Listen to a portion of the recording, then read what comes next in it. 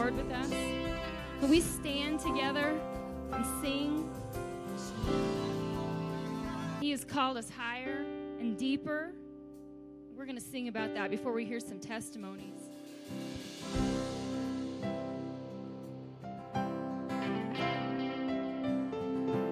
I could just sit and wait for all your goodness, hope to feel your presence. I could just stay right where I am and hope to feel something again.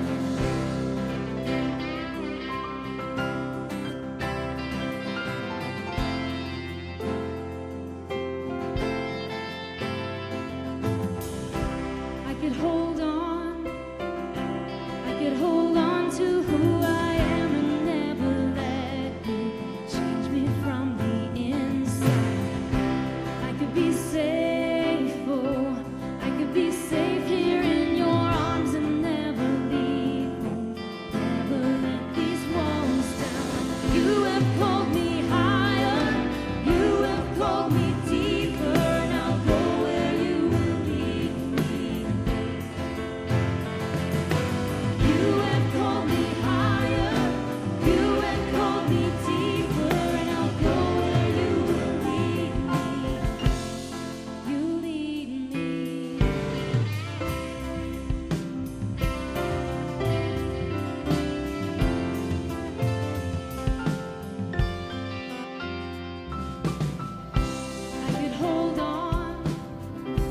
I could hold on to who I am and never let you change me from the inside.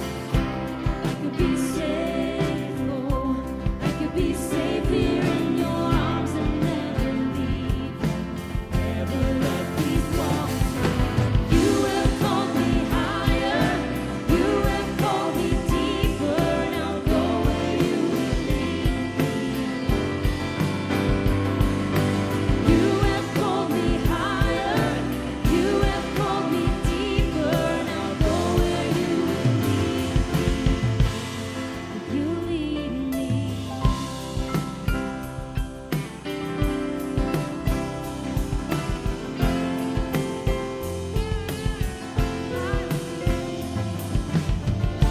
I will be yours, oh, I will be yours for all my life.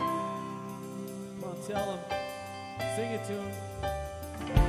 I will be yours, oh, I will be yours for all my life. I will be yours, oh, I will be yours for all my life. So let your mercy.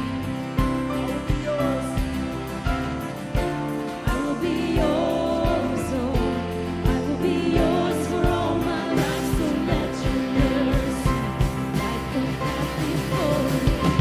You have called me higher, you have called me deeper, and I'll go where you will lead me, Lord. You have called me higher, you have called me deeper, and I'll go where you will lead me, Lord.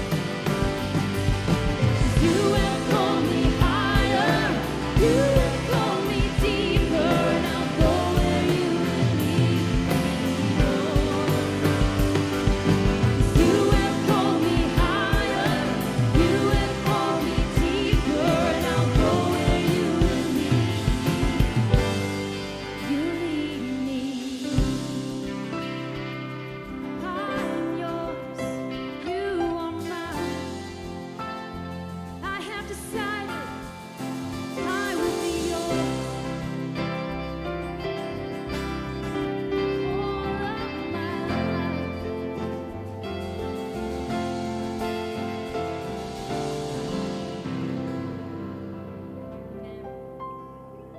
Would you turn to your neighbor and greet them in the name of the Lord? Tell them you're glad to see their face this morning. We're going to come up here.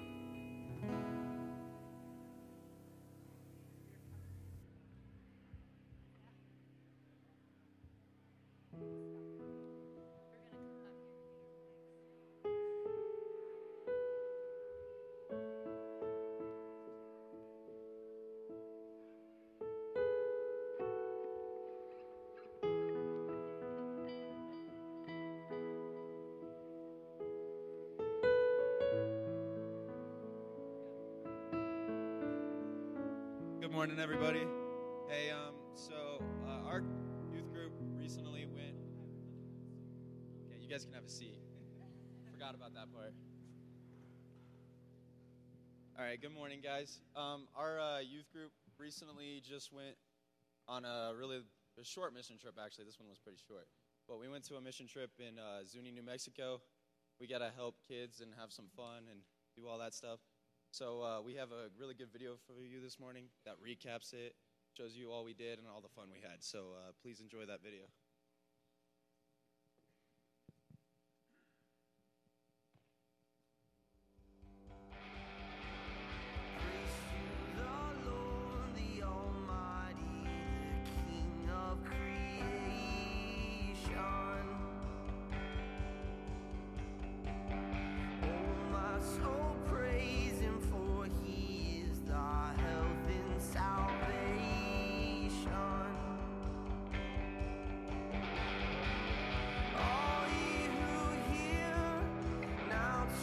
One thing that definitely stuck out with me was Scott's devotions and how the theme for the week was identity. When we go into Zuni, the identity of being a Christian and how we stick out as people, and so that's definitely one thing that stuck out with me.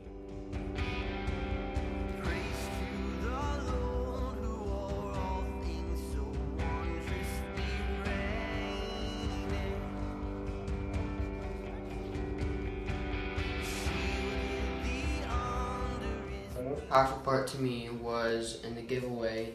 There were these kids trying to steal my hat, and they just needed those simple things like that. They needed a hat to just cover their face from the sun, and they just needed those simple things that we take for granted every day.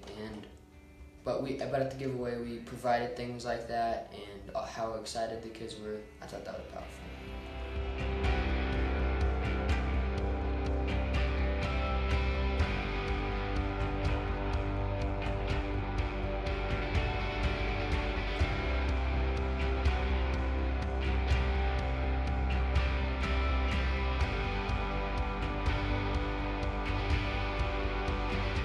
The most powerful thing to me for Zuni was when we did testimony swap between us and the Zuni youth group. And it was really cool because I just saw two different cultures opening up to each other about their struggles and what they're dealing with and all the things that's been happening to them. So I thought that was really cool. That was really powerful to me.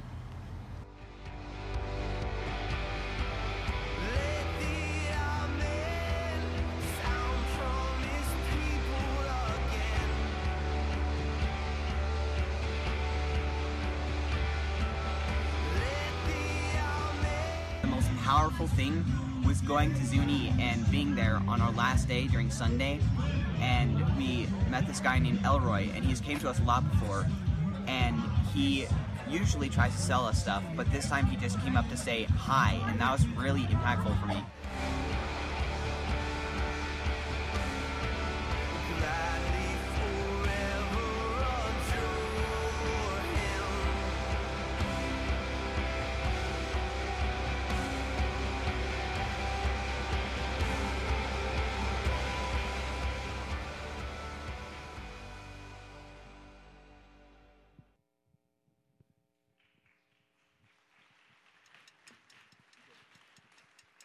All right, so we were able to go to Zuni and Gallup, New Mexico, and as you saw from the video, our impact was multifaceted. We were able to do a few different things. Thanks to you guys, we were able to have a big giveaway, as you guys saw, for the people of Zuni. A lot of things, as Benny mentioned, that are very needed there. And also, we were able to help with the Manuelitos Children's Home. Come on up here, Ian. And so we did some work projects for them and connected with the kids. And another piece that I think Ian kind of highlighted was that these guys' connections with this place has been over many years, and obviously the Miller family as well. But this is the 4th year going as a youth group, so you start to see these connections that have been made over time. A guy named Elroy just coming up and saying hi. And and the connections with the children at the children's home. And then finally a new piece was the connection with the Zuni Christian youth group. And I thought that was really great as Jackson shared, hi Jackson, about the testimony swap and being able to share. Some of these guys were able to share their stories and get to hear some from the Zuni Christian kids. So some of these guys wanted to share a little bit about from their own experience at Zuni. So with no further ado. Hi guys, my name's Nikki. I'm from a different church, Thorn Creek, past Denver. So this is my first time going to Zuni, and gosh, what a privilege it was. It was so amazing. Kind of like what Pastor Scott was saying, just the connections that we were able to make was just like amazing. Mostly my connections were with the girls of Zuni and their youth group. A lot of the girls were struggling with their identity, which we talked about too. And I got to talk to this one girl named Cassie, and she kind of explained to us that she was moving to Albuquerque and her father would start drinking again. And the mass amount of alcoholism in Zuni and New Mexico it's crazy. It's a huge impact on people. So when I got to talking to Cassie, I told her, during this time, you need to trust in the Lord as much as you can, because when we're drifting apart and when we're going through those things that we go through, such as alcoholism or drug abuse, it's so easy to drift away from God and not trust in Him. So I got to talk to her about that, and I think that was the biggest impact for me. So I'm JT, and this is actually my 5th year going to Zuni. And for some reason, I go every year, but it has a place in my heart. So I managed to get back there, and I managed to love it every single time. This is the first year we actually got to spend time with their youth group, which was pretty amazing. We went on like a 30-minute hike with them, and we went up to some pretty cool rocks and had some fun there. But I got to have like a really good 20-minute conversation with their youth pastor on the way. His name is Marlo. He was telling me how hard it is to be a Christian in Zuni. He was telling me that, the Christian people in Zuni feel like their own little group, because a lot of the people there aren't Christian, and they don't really get the opportunity to speak to God and to have that faith. And so it's like one big group here and one big group here. And he's like working really hard to try and change that. And that just made me realize, even no matter where you are, God is there somewhere. God is trying to reach the people anywhere and trying to show His love anywhere. And that's just what that made me realize, and that's why Zuni is so amazing to us. So I'm Ian. I'm not sure how many times I've been to New Mexico. I've been just a lot of times. We go like 1 to 2 times every year, so I have no idea how many times I've gone. But for me, during this missions trip, I was really impacted by just the people that came up during the giveaway and different times throughout the whole trip that recognized us and that I recognized them, and it was cool to just talk to them and just say hi, like with my testimony talking about Elroy, and he came up and just said hi, and that was pretty impactful for me, because it just shows that we're really building relationships, like making an impact on the people there, and also helping us because we're learning how those people live and just understanding the gravity and stuff that they have, and so it's just super impactful. Good morning, my name's Christy, and what an awesome privilege it was to be able to join these guys and go this year. First of all, a shout out to Terry Miller, because no matter where you go there, your impact stays with those people constantly. So many hugs sent your way and love sent your way, so thank you for creating the path for us to all be able to go and do this work. Second of all is shout out to Pastor Scott. These guys all know I'm a crier, so it's okay. The relationship within our youth group and his leadership, compassion, love, teaching, his ability to play pretty hard. It's amazing, and to watch these guys grow and learn within his teachings is just an awesome opportunity. For me, going out there, I didn't know what to expect, so yeah, there was the ability to do some service work at the children's home, as far as maintenance and doing things around there, making a dinner, having the opportunity to get to know the kids a little and share a meal with them. But for me too, this year, the bond that took place between our youth group and the Zuni youth group was just amazing to watch. Personally, on the day that we did the giveaway, I first met a young man. He's 13. His name was Felix. And as opposed to his brother, who was kind of the highlight of their family maybe and wore our hot dog coat and gave away all of our hot dogs, Felix, on the other hand, was a very quiet, very held-back, reserved kid that was sitting up against the fence eating his hot dog. And I went over and put my arm around him, and he quickly pulled back. And he said, "No, don't touch." And so we just sat, and we just got to talk. And the awesome thing with having a few days with them was the next day when we went on the hike, I got to hike out with Felix and got to share a little bit about what I've come to call my hope story now, and hear a little bit about his. And we had a good afternoon, and when we got back to the church that night, when he got his dinner plate, he come and sat right next to me, and we just got to share and break bread together, and that meant a lot to him and to me. But that night when the kids all exchanged testimonies, when their youth pastor introduced it, instead of calling it a testimony, he said, "Well, I want you guys to share your hope story, what it was like, what happened that brought you to God, and what it's like now." And the vulnerability of these kids to share along with them. Two youth groups walked into that sanctuary, and one youth group walked out for sure. And so we spent the rest of the evening and got to play and have some fun, but at the end of the night, that little Felix, he come over and he said, "You could hug me now if you'd like to." And so that, of course, will become part of my hope story.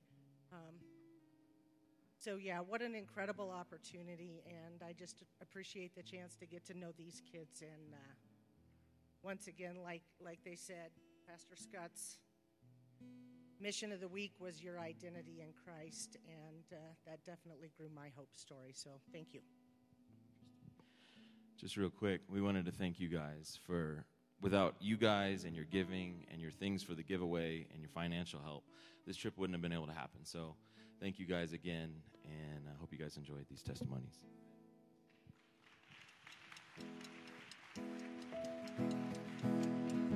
This is amazing grace. This is unfailing love. That you would take my place.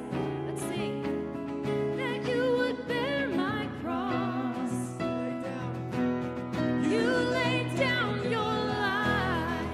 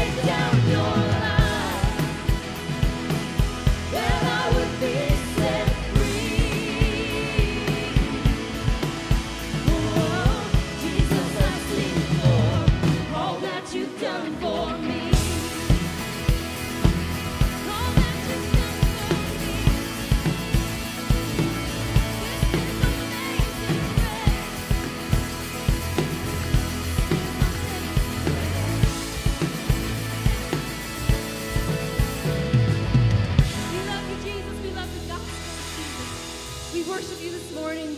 Your grace is amazing. We throw ourselves at your feet now and cast our crowns before you and say, worthy is the Lamb who was slain. You are worthy to receive all the honor and all the glory and all the praise. We worship you today, Father.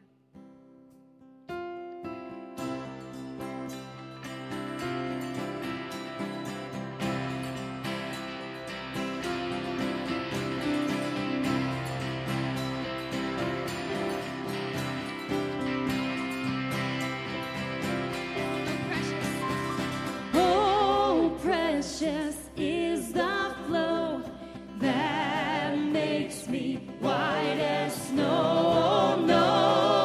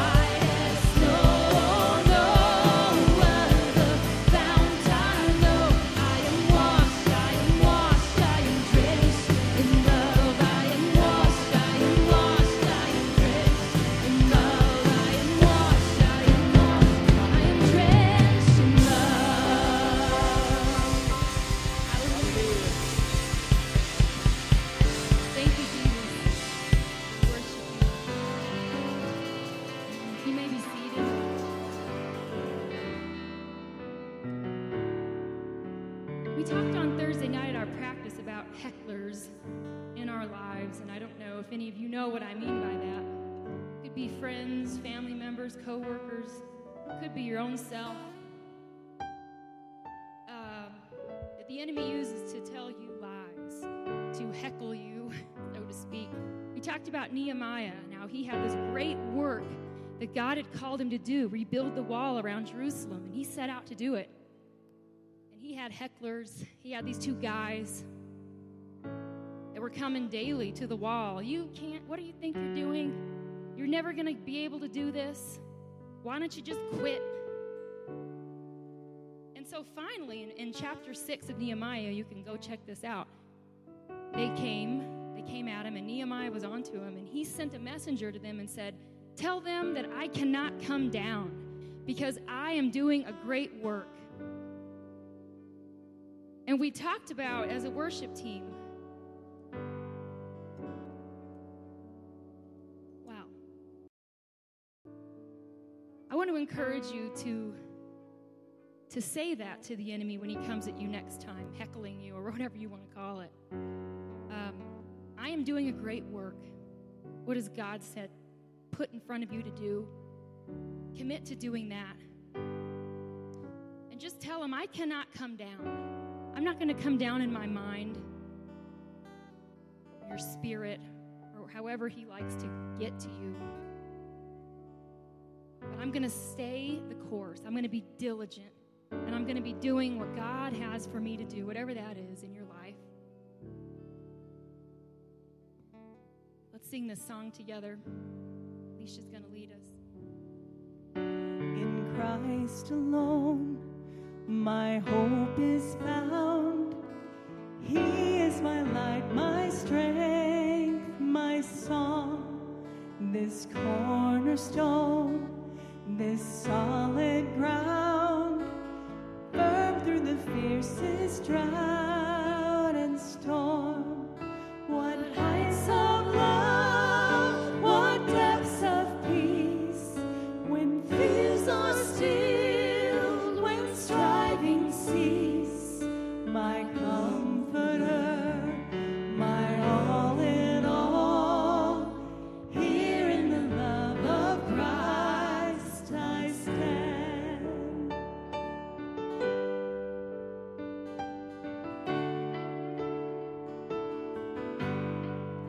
In Christ alone, who took on flesh, fullness of God in helpless babe, this gift of love and righteousness, scorned by the ones he came to save, till on that cross as Jesus died, the wrath of God was satisfied.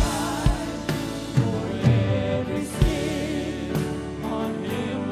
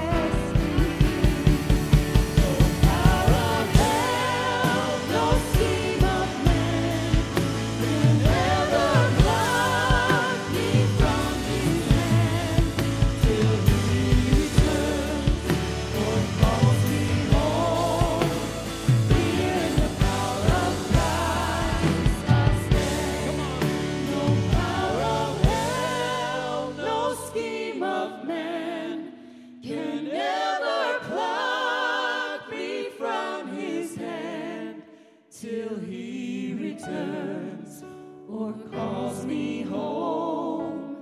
Here in the power of Christ I'll stand.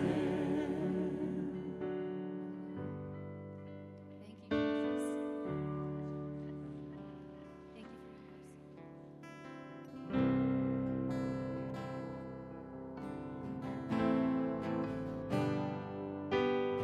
We welcome your Holy Spirit.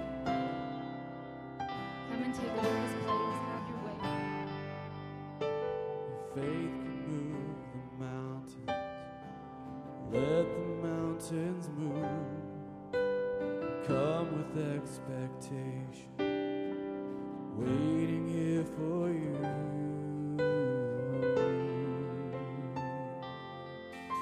Sing it out. We're waiting here for you.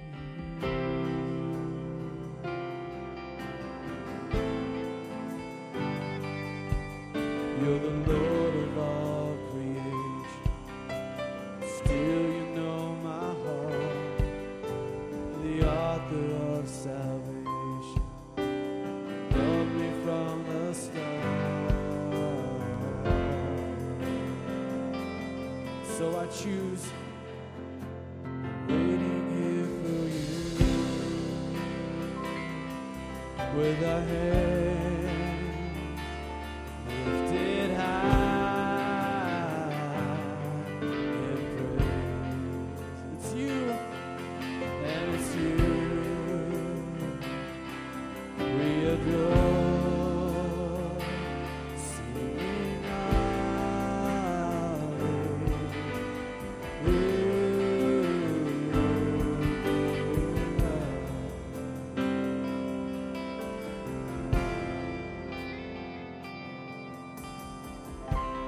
Surrender to you.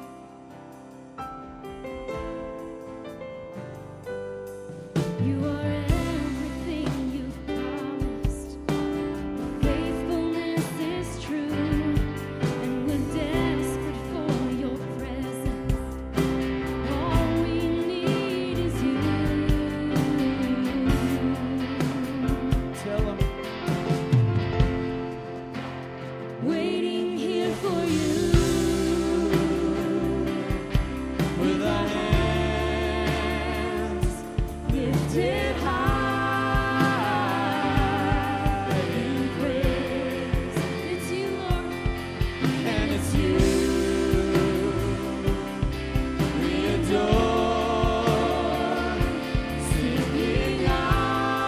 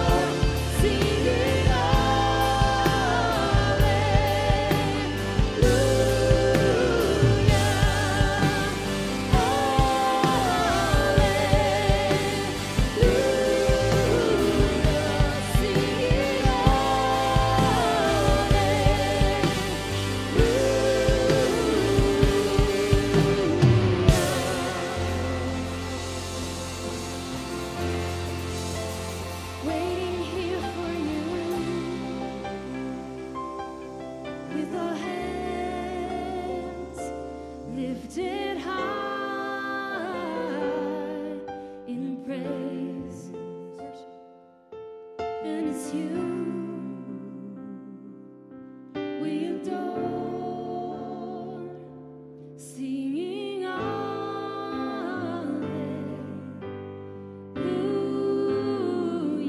singing Alleluia,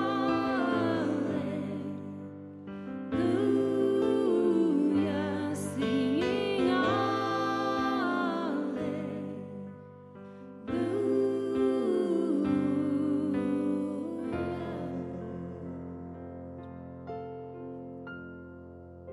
Lord Jesus, as these words come out of our hearts and our minds, through our lips, they are a declaration of need,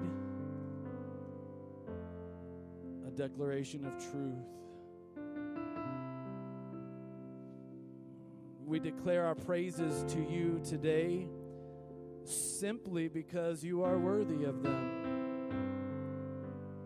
Regardless of what the circumstances of life have been, what they even were this morning, trying to get into this space. We declare our praise for you because you are God. You alone are God, and you alone are worthy of all glory and honor and praise. Our songs join in with all of creation that are crying out to you. The heavens and the earth are declaring your praises today. And so we simply join in, echoing what all the universe is saying. Glory to God in the highest, and on earth, peace and goodwill toward mankind. We declare our need for you today. You know what our needs are. I cannot even begin to speak on behalf of everyone that is here today, but you know each and every person, each and every situation intimately. So corporately here, we just lay our stuff down at your feet.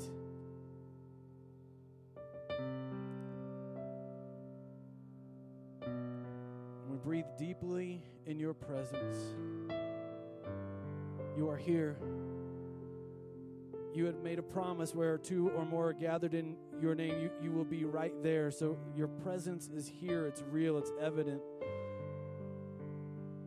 So we park ourselves at your feet with a purpose today to commune with you, to glean from you, to hear from you. We open up our hearts and our minds, our spirits and our bodies, whatever it is that you want to accomplish in us or even through us today. We are your people, called by your name, gathered together in your space.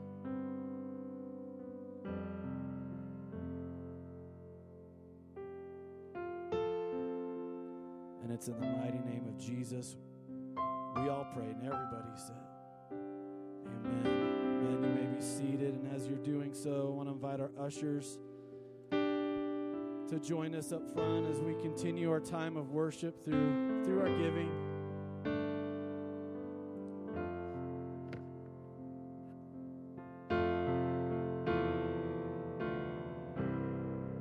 Jesus, you are our provider. Thank you for the provision that has come and the provision that is coming. We honor you today with our giving, whether it's through our giving in the offering plates or through our electronic giving, through the website or the texting, whatever route we use today. It's an act of trust, an act of faith, a declaration of what you have done already and what you are going to do. So take what we have to offer you today, use it, bless it, multiply it, accomplish your kingdom purposes with it. Build your church with it, we pray in Christ's name. Amen.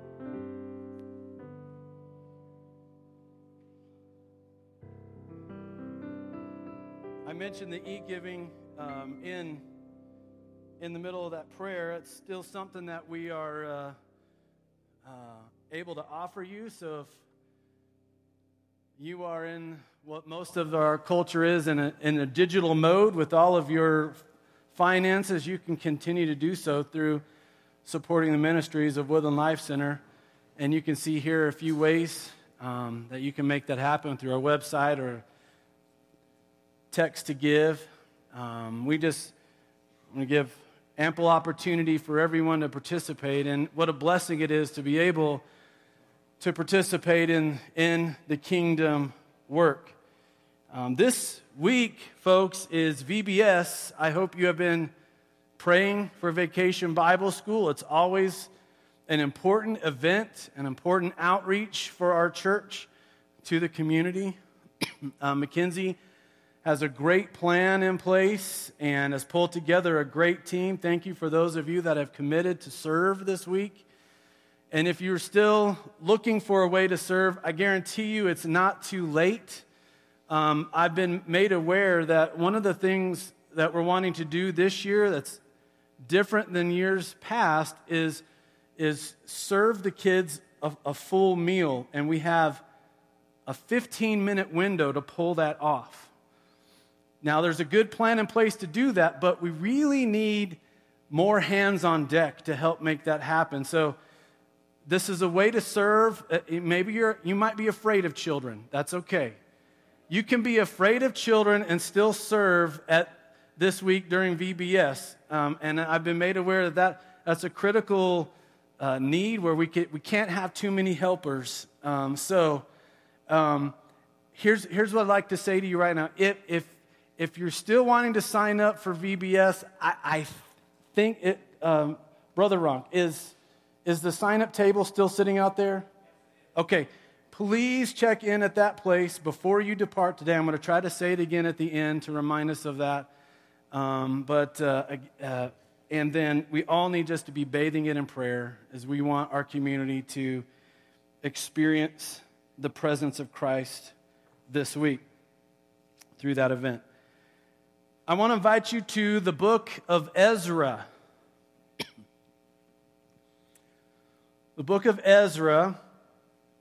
And what's happening today, as we're still walking through, as best as we can, the whole of Scripture, we are going to enter into a phase here where we're moving out of that special kind of a darkness that we've been in the last few weeks, known as the exile.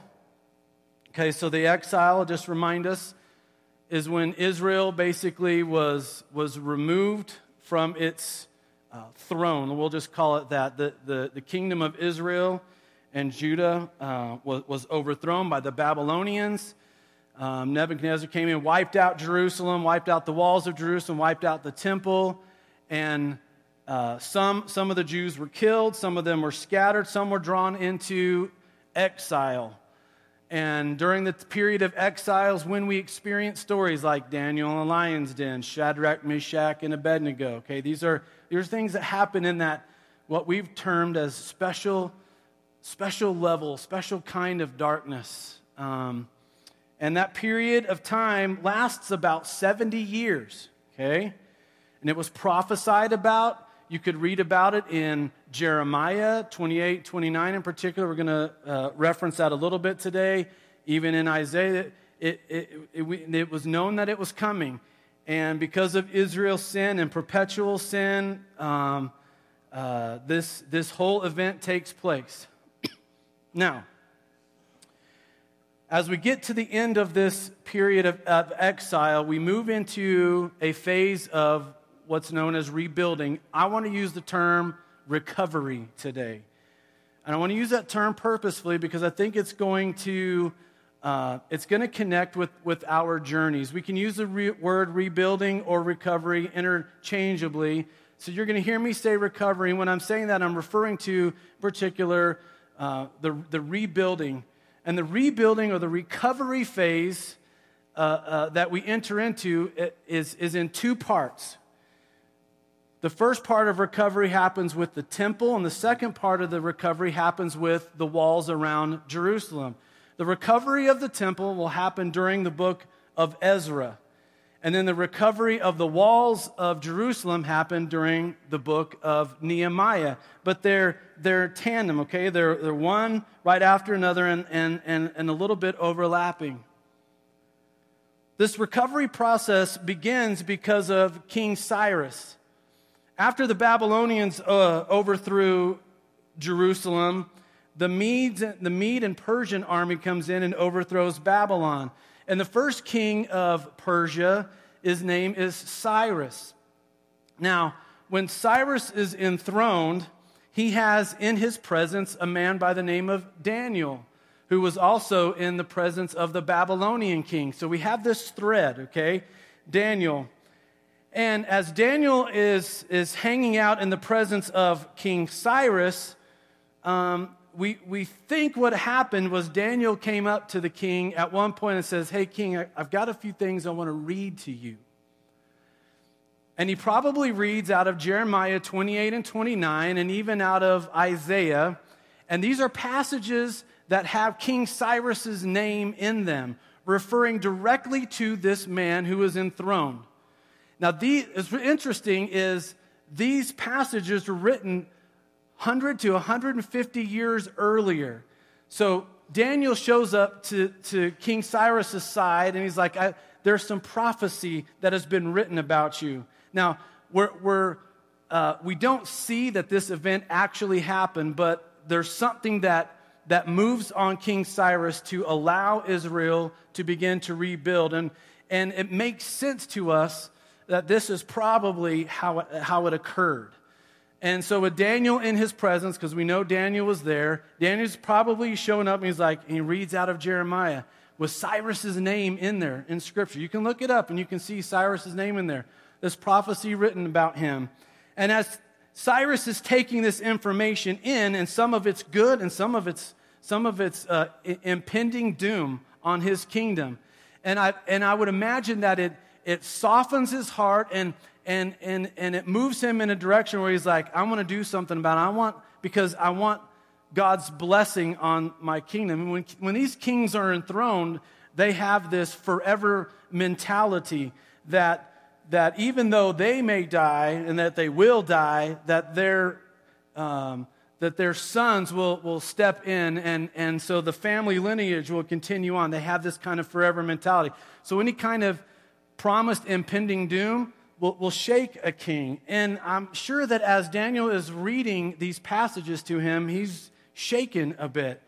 And so he signs off on a decree for Jews who want to participate in this. They can head out from the Persian kingdom back to their homeland, and they can begin rebuilding the temple of God for worship. This is phase 1. And as you're walking through the book of Ezra, you begin to see progress, and then some of the people of the area begin pushing back against the progress. In fact, so much so that they write letters back. And the progress of this, by the way, as you're walking through Ezra, lasts through 3 kings, okay? So starts with King Cyrus, then it moves to King Xerxes, and then Artaxerxes. So it takes 3 kingdoms, basically, 3 time periods to even get this project into completion, and that it would include the walls around Jerusalem as well. It's quite an extended period of time. In the midst of that time, pushback begins to happen, and letters are being written to this king. Hey, why are you letting these people do? These are rebellious people, and they're often against other kings. Why would you? You need to check in. You need to stop this. And at one point, the work is stopped. Then it's verified. The king did decree this, and it's begun again. And this is kind of the journey of the book of Ezra. We get to the point where Ezra finally shows up on the scene. Even though the book is named after Ezra, Ezra doesn't even show up till chapter 7. When he shows up on the scene and progress has been made and the temple has been put back together and in full recovery mode, Ezra finds something out, and it devastates him. He finds out that some of the people, including leaders, have intermarried with foreign women. Now, this won't sound like a huge deal to us, okay? But understand that the whole reason that the exile happened was because of idolatry. And as soon as Ezra arrives on the scene and sees that the temple has been put back together, and then the words come into his ears that some of Israel, including significant leaders, have intermarried with foreign women and they have mixed children together. The word that is used for his reaction is he's appalled. And we pick up the reading at Ezra chapter 10, right at verse 1. Listen to what's happening with Ezra. While Ezra was praying and confessing, weeping, and throwing himself down before the house of God, a large crowd of Israelites, men, women, and children, gathered around him, and they too wept bitterly. Just take in what should be an incredible celebration. What should be a magnificent party that is getting launched here. A magnificent celebration has turned into turmoil, weeping, bitterly weeping, a grieving. The assumption is this. The assumption is Ezra has and before we read this, he's torn his cloak, he's torn his hair out, and he has just flopped down on the ground, appalled. I think there's an assumption. We're doomed. Fire and brimstone, here it comes. It doesn't matter what we've accomplished here with rebuilding this temple. The idolatry is already here, and boom, the full judgment is coming. I think that's what Ezra is assuming at this point. People gather around him and they join him. Then here's what happens. Shechaniah, son of Jehiel, one of the descendants of Elam, said to Ezra, "We have been unfaithful to our God by marrying foreign women from the peoples around us." Now this happened, folks, by the way, during this darkened period. So you could argue, well, you know what? The Israel of the past is done, kaput. Probably never going to be put back together again. They probably couldn't have foreseen what was taking place, reconstruction, rebuilding, recovery. So they're just going to hook up with whoever's in the area and intermarry. I mean, you could make an argument for them on why they did this. We've been unfaithful to our God by marrying foreign women from the peoples around us, but in spite of this, there is still hope for Israel. Now, let us make a covenant before our God, and this is going to be shocking to you probably. Let us make a covenant before our God to send away all these women and their children in accordance with the counsel of my Lord and of those who fear the commands of our God. Let it be done according to the law. Rise up. This matter is in your hands. We will support you, so take courage and do it. Declaration is stunning to me. It's stunning to me that they would decide that these women that they've intermarried with, and then the children, and these are children that they have fathered, have to be sent away. That's shocking to me. I'm sure that's shocking to you because we're so family-oriented, as we should be, that how could we think that this would be an okay thing, a good thing? I want us to keep the big picture in mind as we're seeing this happen, though. Because, folks, for recovery to happen, one of the key things that has to happen is cleansing.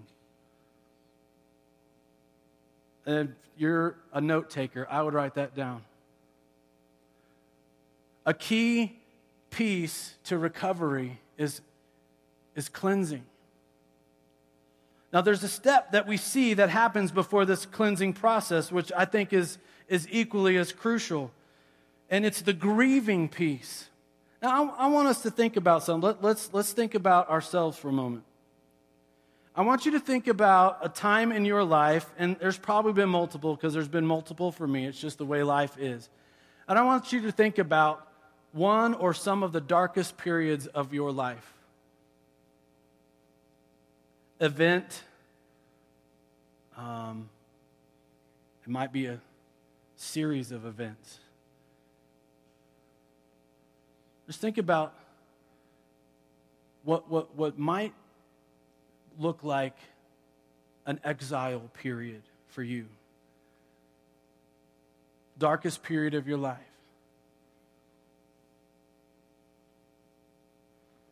And then the recovery that begins to happen. And I think we see a few things in Ezra and Nehemiah that point to some steps, some processes. What happens with Ezra is the first thing he does is he grieves. And I don't know what your recovery was like out of your darkness, but just about every single one for me, there was a grieving period that had to happen. Grieving the loss of whatever was lost. That thing that happened that led me into the darkness or happened in the midst of that darkness. And I had to grieve it. Oh man, the thing I mentioned last week, right at the end as we were closing, with the song that I had written years ago. This guy that just had it out for me and just tried to take me down. And it was so devastating to me. Now, like I said last week, he hung himself on his own noose. So that story resolved itself. But the effect on me, it led me... I've kind of already been in a bit of an exile. I'd had several people die in our family, and I was struggling inside of that with those losses, and then this guy just comes at me at the same time, and it was just layer on layer. And I had to grieve that loss. I had to purposefully grieve the loss of that relationship because it was over and will likely be over. We'll see each other maybe in heaven. I hope he makes it. I'm going. I hope he makes it. But I had to grieve the loss of that friendship.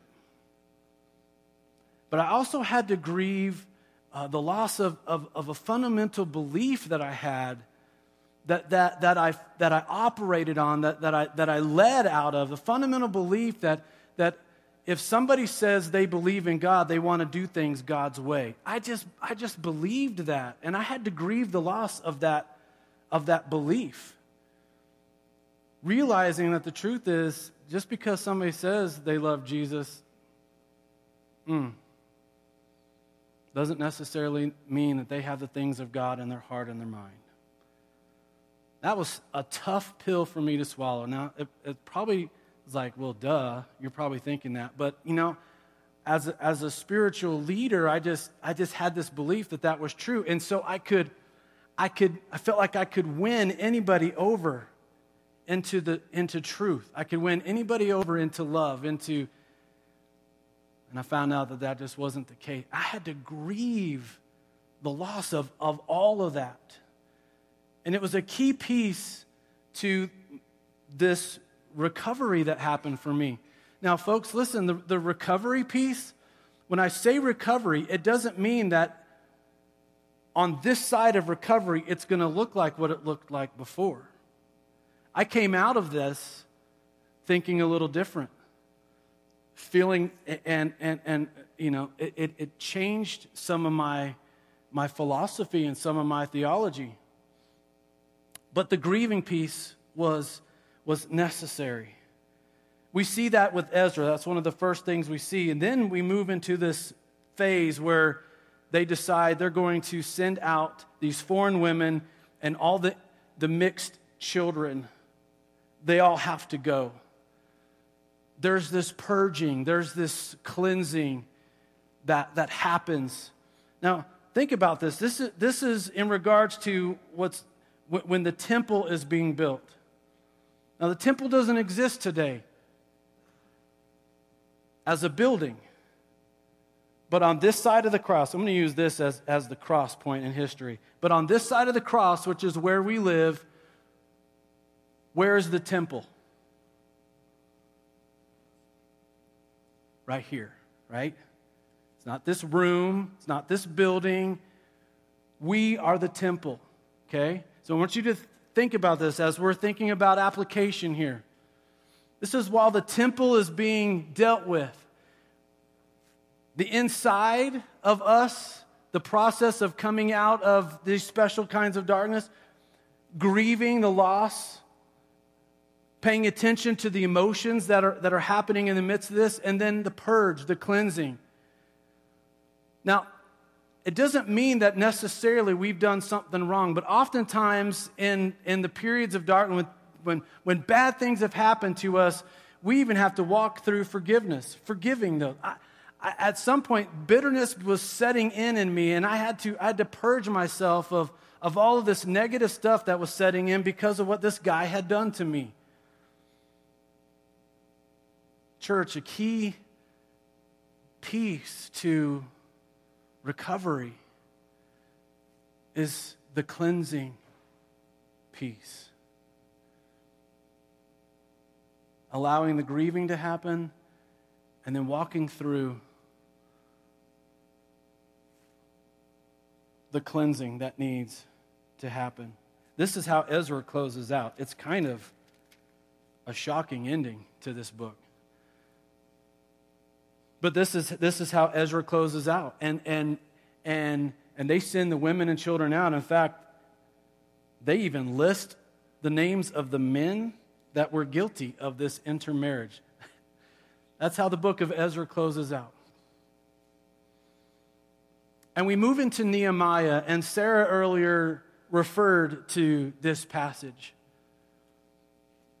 Nehemiah is now trying to continue the recovery process by rebuilding the walls that are around the temple. When we're applying this, we've just talked about the inside stuff that needs to happen. But what about the outside stuff that needs to happen for us? What kind of walls need to be in place for the recovery process to maintain itself? Nehemiah is trying to get the walls rebuilt, and there's resistance that shows up. There was resistance during the time of Ezra, and now there's resistance showing up during the time of Nehemiah. And I believe that it's chapter 6, just as she said. The second layer of resistance or opposition that happens. Chapter 6 of Nehemiah, right at verse 1. Here's what it says.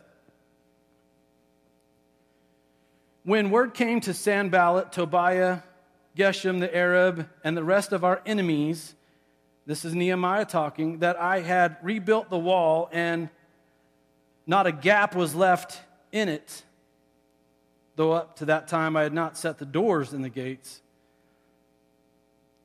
They sent me this message. Come, let us meet together in one of the villages on the plain of Ono.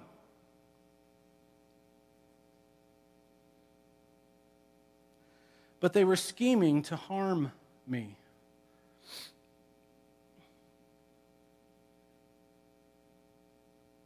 See, we have an enemy that's constantly scheming, constantly setting traps, constantly trying to put things in place that will trip us up, that will remove our focus, our attention from what it should be on to other things, trying to get us away from what is supposed to be happening. Sarah pointed all this out. Nehemiah's up on the wall, accomplishing a significant thing, trying to complete the reconstruction of the wall that goes around Jerusalem and essentially brings protection for the temple, maintaining the integrity of the temple and its functions. But they were scheming to harm me, so I sent messengers to them with this reply. I am carrying on a great project and cannot go down. Why should the work stop while I leave it and go down to you? 4 times they sent me the same message, and each time I gave them the same answer. Nehemiah has sense ability about him. In fact, I would use the word diligence. A diligence that is inside of his heart and his mind, that he's not going to be pulled off of the job. He's not going to be pulled away from the task. His attention is not going to be diverted in any way. And here's the truth, and I know you've experienced this, and I have too. Our enemies try to bring us down to their level. See, I love the imagery that's in this picture. It matches up perfectly for us, right? He says, I am not going to come down to you, for I am about a significant work up here. Our enemies are always trying to pull us down to their level, aren't they? They divert our attention away so that we'll climb down to their level, and once we've climbed down to their level, we're on their playing field.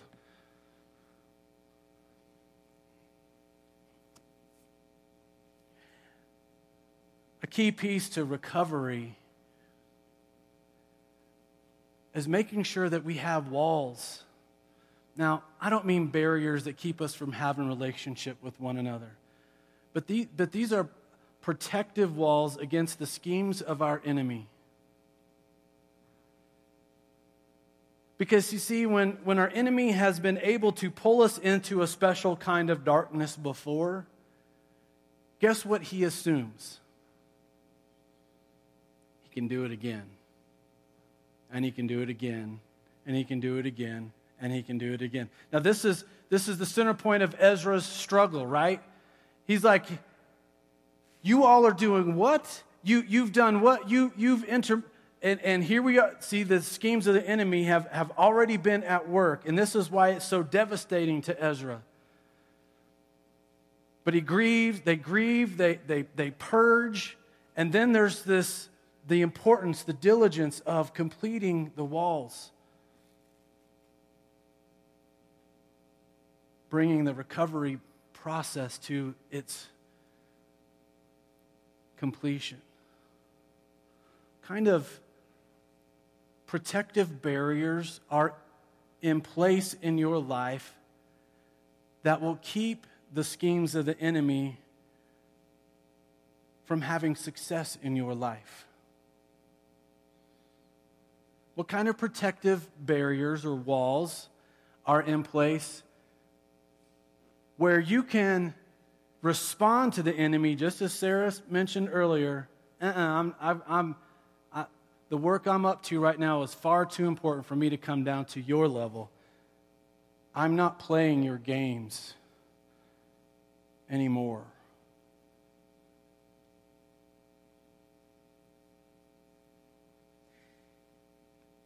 Ezra and Nehemiah, two books of the Bible that perhaps are often overlooked, but come to us today with significant strength and help for us. Giving us the ability to experience life victoriously. And I want you to think about big picture here. Let's pull the microscope off of these stories for a second. The special darkness that happens, this period of exile where Jews are scattered and some are drawn into exile. After everything is rebuilt, you would think that all of the Jews who've been scattered would all come back in and that there would be a geographic-centric Israel one more time. But it doesn't happen that way. There are many that don't return. And you would as I'm processing this, I'm thinking, wow, that seems unsuccessful. That seems like a bit of a failure that the recovery thing doesn't bring everything back to its original condition. But I want to offer this.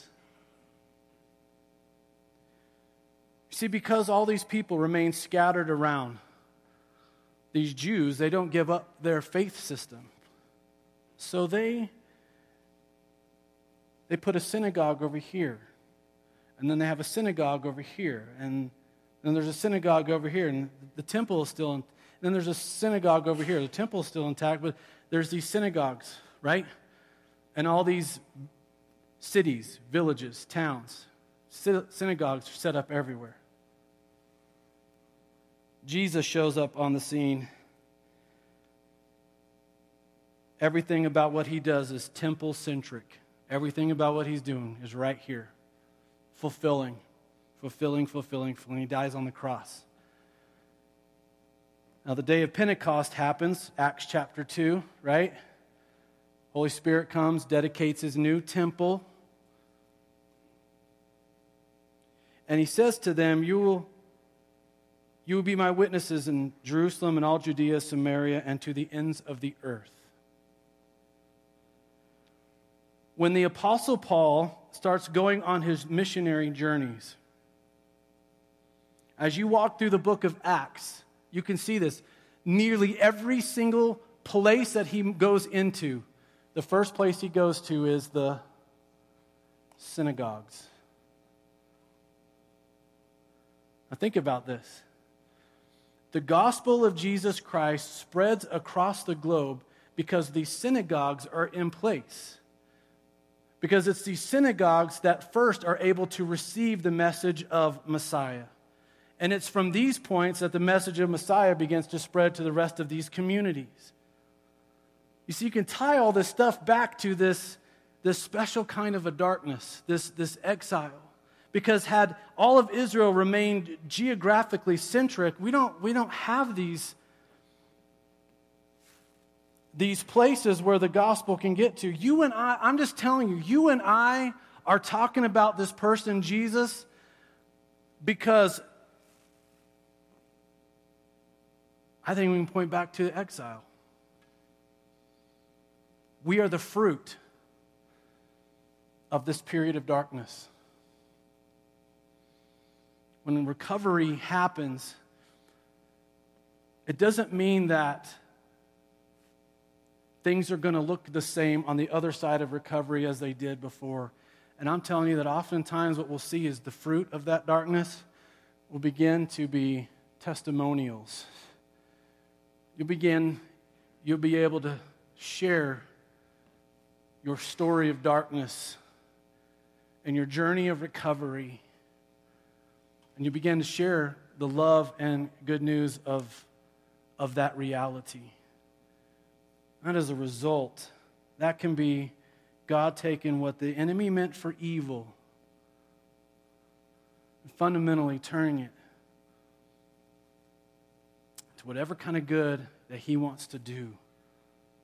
That is, folks, that is remarkable to me. When you can pull the microscope back off of these things and begin to see the big picture.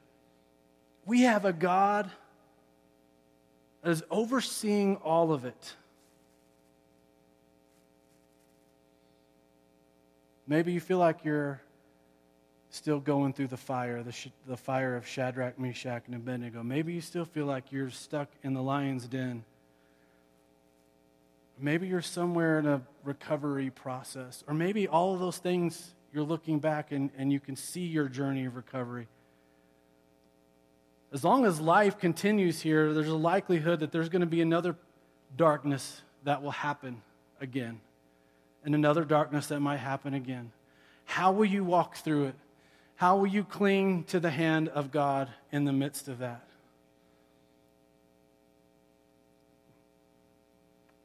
Some people abandon ship and walk away from faith and walk away from belief in God because there's just no way that God, a loving God, could allow such darkness to happen. Man, when you start to get God's eye view on things, some of those really tough questions can start getting some answers to them. With your eyes closed, I want to invite Todd to join me up here again. We want to soak a little bit. With your eyes closed, I just want to ask you to continue to kind of turn these stories in on yourself and your journey. Your tough times. And maybe you're in it right now.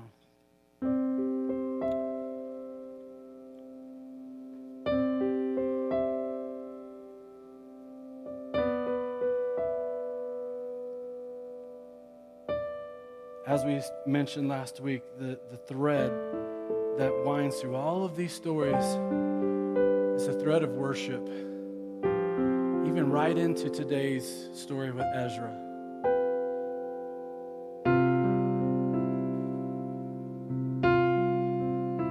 Jesus wants real relationship with us.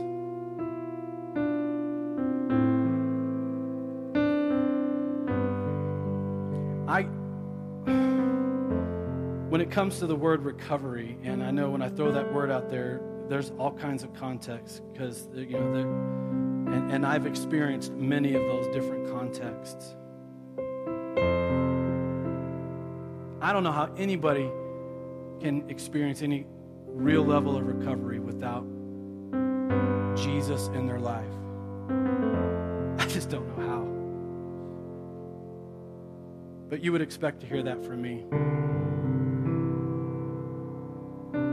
This is all that Jesus has designed all this stuff for,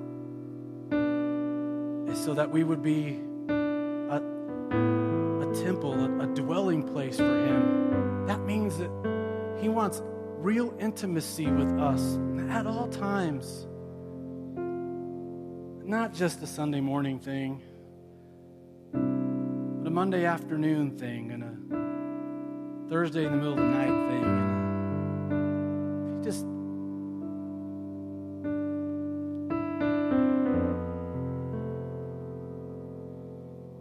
so I just want to invite us into a place of communion with Him. And I don't mean the bread and the wine. I'm just talking about connection, communication, and allowing Him to speak to us about whatever He wants to talk to us about. And maybe it directly applies to what we refer to today. Maybe it's something completely different. It's the amazingness of our God. So I just want you to find your place of prayer. We're just going to sing a little. You can join us in singing or allow the words to just wash over you. We just want to continue to wait on His presence. Faith can move the mountains. Let the mountains move. We come with expectation, waiting here for you.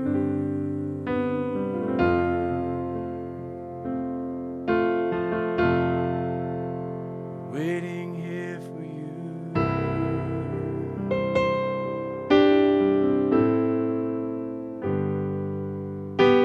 You're the Lord of all creation. Still you know my heart.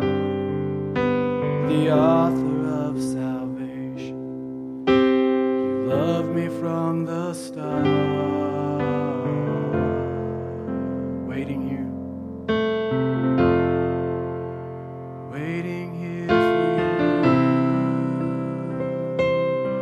With our hands lifted high in praise.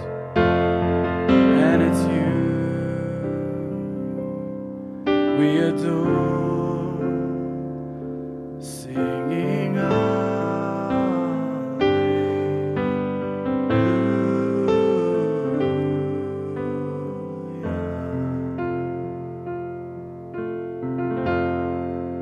You're everything.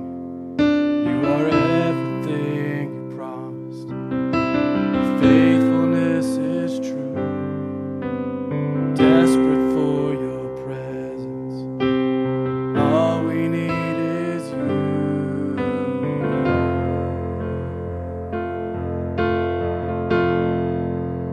Waiting here for you. With our hands lifted high in praise. And it's you we adore, singing hallelujah.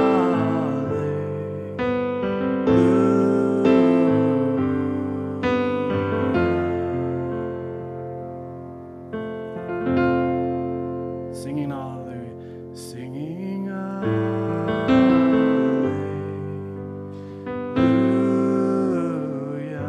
singing hallelujah,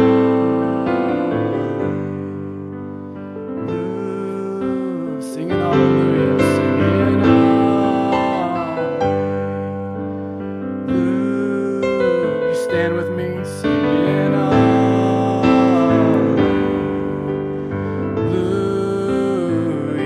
singing hallelujah. Just rise up inside of this and glorify Him, singing hallelujah. One more time, singing hallelujah.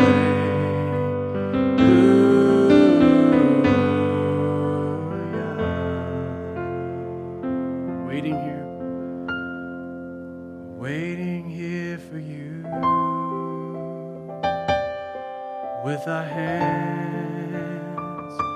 lifted high in praise. And it's you we adore, singing hallelujah.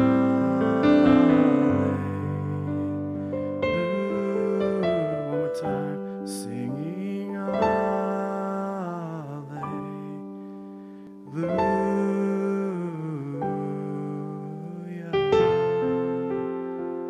Lord Jesus, we lift our praises to you today.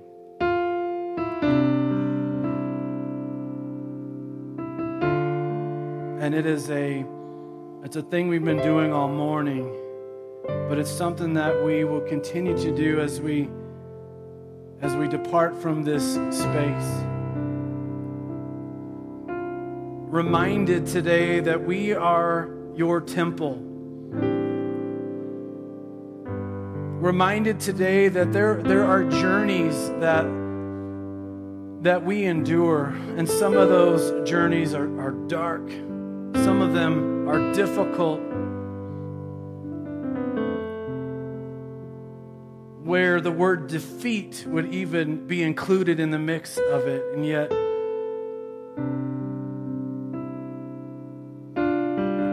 there's a journey through it that includes a process of recovery.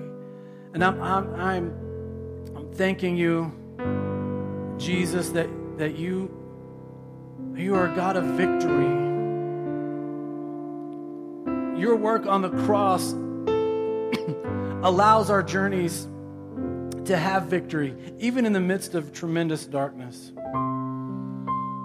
We don't have to be overcome by the darkness. We don't even have to be oppressed by the darkness. We can walk in victory in the midst of it, all the way through.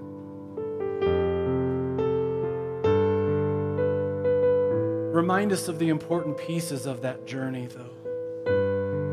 How important it is to grieve what has been lost, to allow the cleansing work of your Holy Spirit to constantly be happening in us, purging us of things that we've done and said, sure, that are sinful, but even sometimes the things that have just happened to us, that have clung to us and have turned things inside of us into sin, like unforgiveness, bitterness. So we want freedom in our lives. We want that to be the continual, perpetual reality of who we are in our journeys. And then remind us of the importance of the protective barriers that need to be around us, that keep the schemes of the enemy foiled over and over and over again, because we are doing a great work and don't have time to come down to the enemy's level anymore. We are your people called by your name.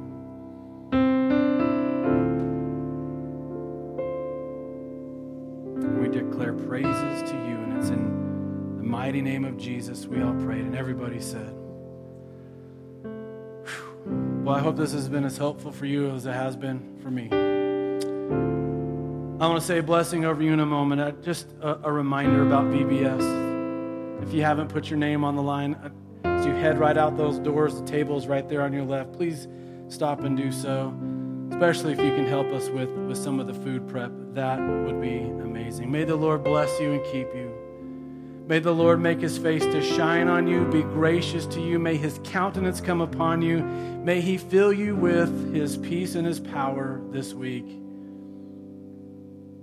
And Jesus, we lay VBS at your feet. Accomplish your purposes all the way through it. Have an amazing one. See you next Sunday.